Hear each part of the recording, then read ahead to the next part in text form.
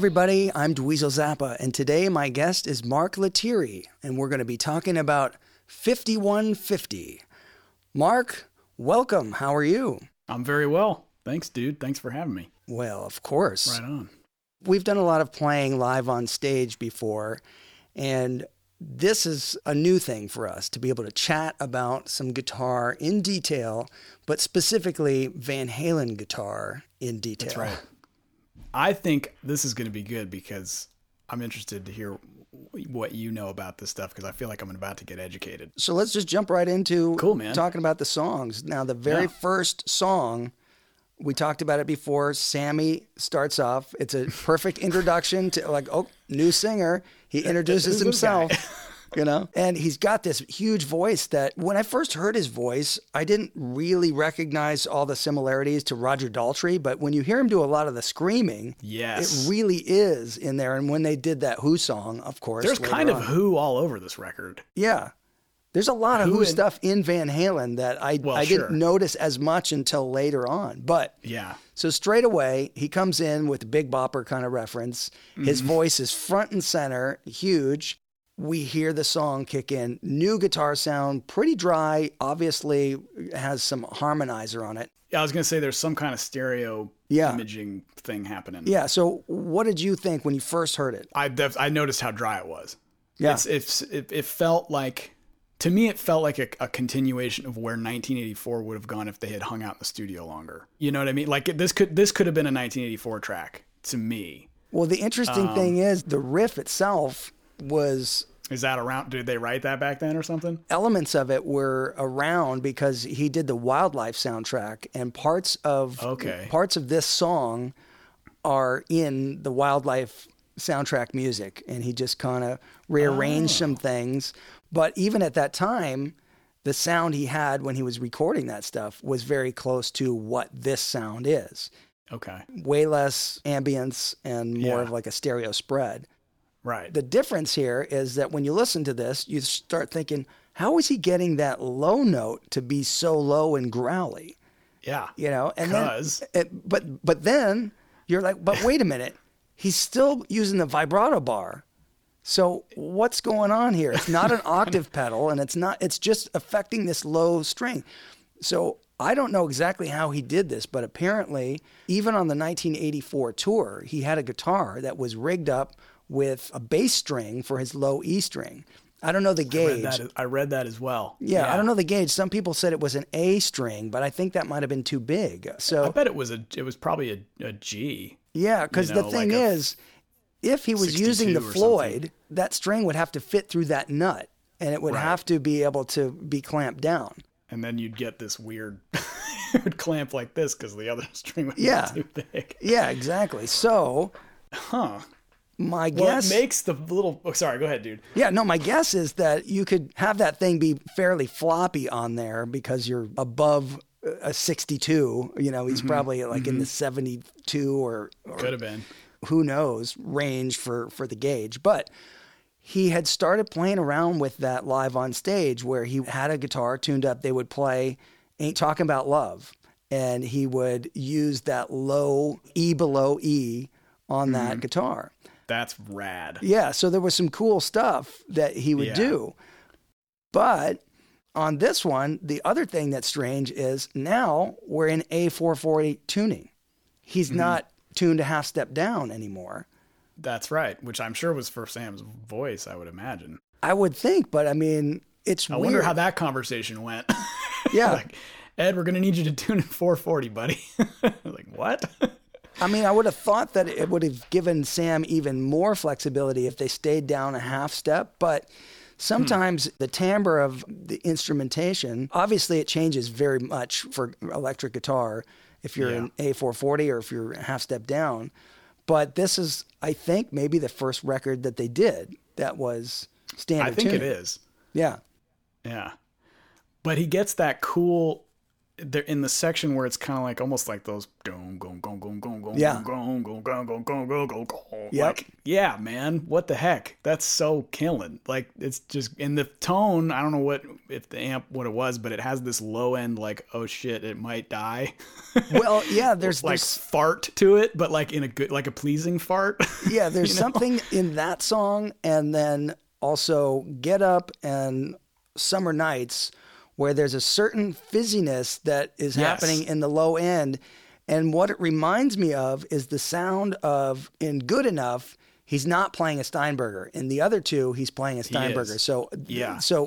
But the thing that I was going to get at is when you have a guitar that has active electronics in it, it hits an amp in a totally different way. And the Steinbergers also had a circuit where in the tone knob, if you just rolled it back a little bit, it kind of brought almost not quite a half-cocked wah, but it definitely a mid-range focus. Okay. So when you really listen to like Summer Nights, for example, you'll hear much more mid-range. But that weird fuzz that we're talking about, like I hear that if I'm working with my own equipment, I hear that kind of thing come in when you have kind of an impedance mismatch, or you have this situation where if you have active electronics and a buffer going into like a fuzz does not like each other. And sometimes you can get a good sound and sometimes you don't like it, but it has that element of that weird crushed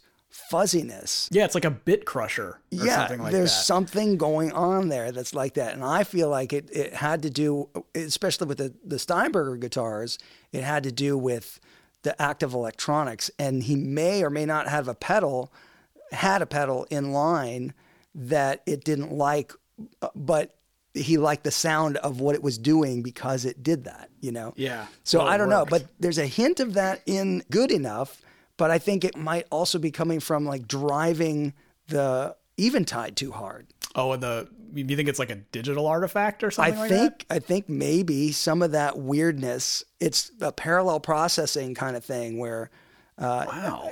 I don't know exactly, but I've heard these kind of things in my own experimentation. That weird bit of that fuzzy character can be introduced in different ways, but I don't know exactly how it was introduced here, but I hear it. And I know from my experience that sometimes you like the sound and sometimes you don't like the sound, but he went with that and you hear it. It adds character to Good Enough. It's that weird thing where you just go, what is that? Why is it sounding like extra?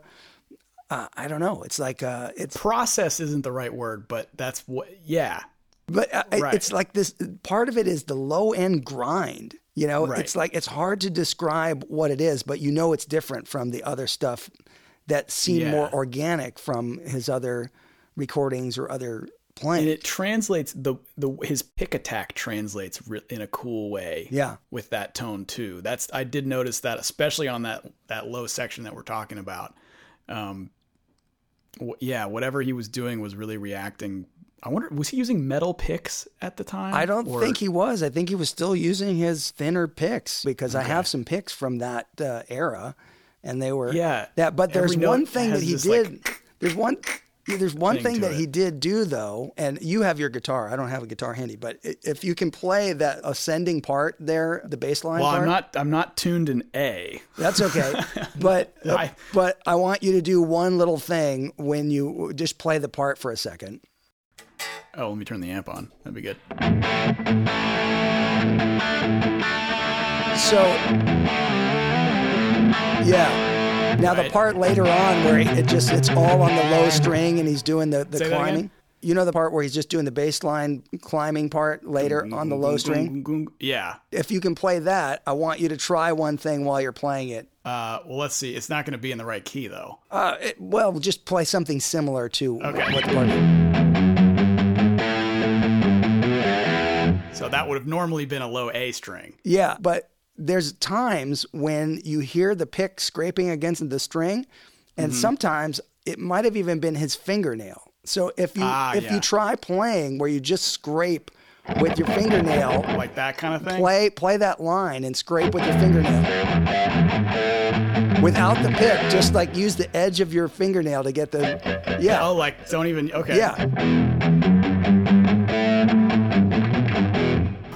I don't know. It doesn't sound good when I do it.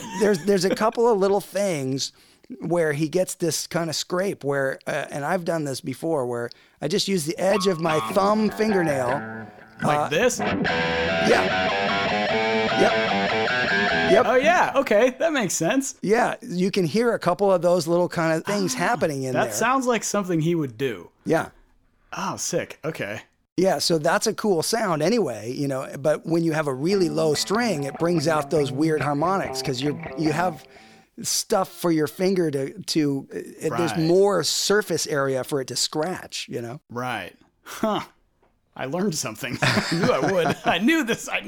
Yeah, little bits and pieces. Nuances. That's sick. So again, you know, he's got this low string and he's also using the vibrato bar and doing crazy harmonics.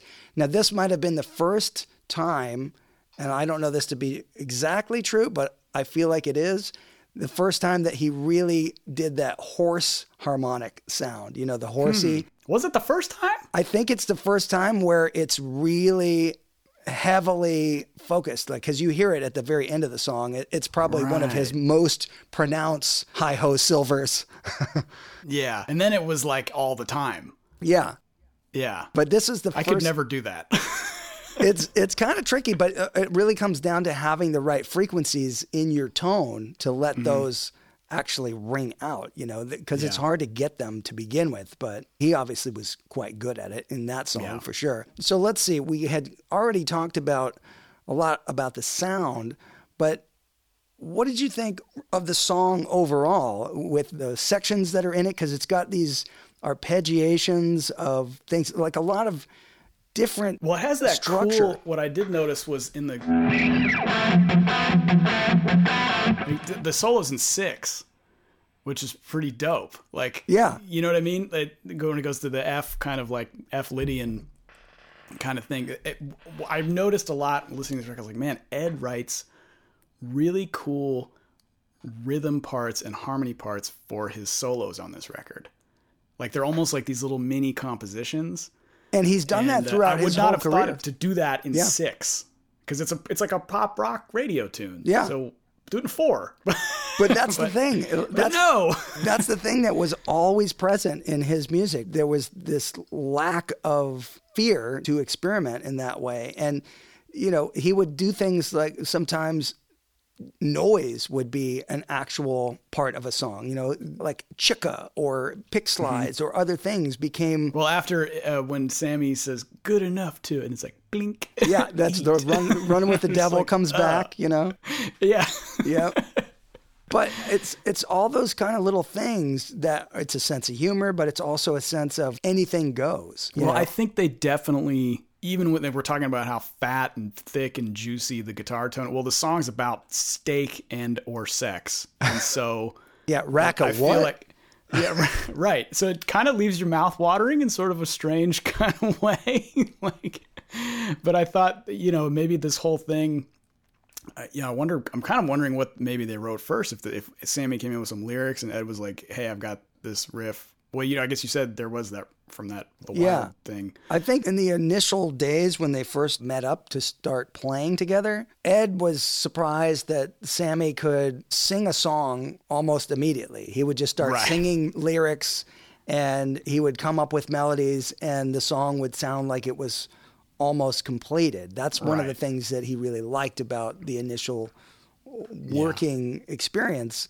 So I think Sammy was just singing whatever, and then it was like, oh, you like that? Let me write it down. Okay, now we have this song where Dave might have been a little bit more abstract with some of the things that he said, like you were talking about. Yeah, it's definitely, this tune in particular, I feel, even though the lyrics are very straight up the middle, the context and the sound and the way the words kind of make the images in your brain, to me, translate to the sound of the guitar really well.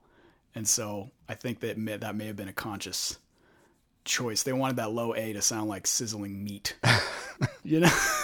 And it does. Perhaps there's a steak in the background anyway, you know? Yeah, right. The only thing we haven't really talked about is the solo. And obviously we like to go into detail on the solos on every song on this podcast. But I think overall on the record, I feel like a lot of the things that Ed wound up with on the record were improvised things. It was less. You think these are all one take things? A lot of them feel like they are, or they have been written out, right? Which I don't think you ever really did, but well, he did to some degree on some songs, so that they could cut. I heard that there was cutting and pasting in some, which is fine. I don't have a problem with that, obviously, but. It feels more like what it sounds like when they're at rehearsal or on stage and he decides to do something that's different than the record. So at this point in his musical career, he's got a vocabulary and he's got a bag of tricks that he's comfortable with. And it feels like on this record, he is wanting to play in the moment, but he is not necessarily pushing, like where he on Fair Warning in 1984, he was pushing forward, like, you know, Allan Holdsworth was a big influence for a period of time, and that stuff was kind of creeping into his playing. But here, it feels like almost the atmosphere of everything is, it goes to the good time party atmosphere again, but he's just kind of in the spirit of whatever it is in that moment without trying to push it further, is what it feels like to me. You don't feel it is constrained, though. No, I don't feel it as constrained. I feel like there's a certain vocabulary of his that he's just comfortable with. That it's that kind of thing of that. What do you do when you first pick up a guitar? It's that kind of feeling, you know. I see. It's that comfort of like, oh, these are the things that I do. This is how I test my stuff, and this is my comfort zone area. That's a blazer.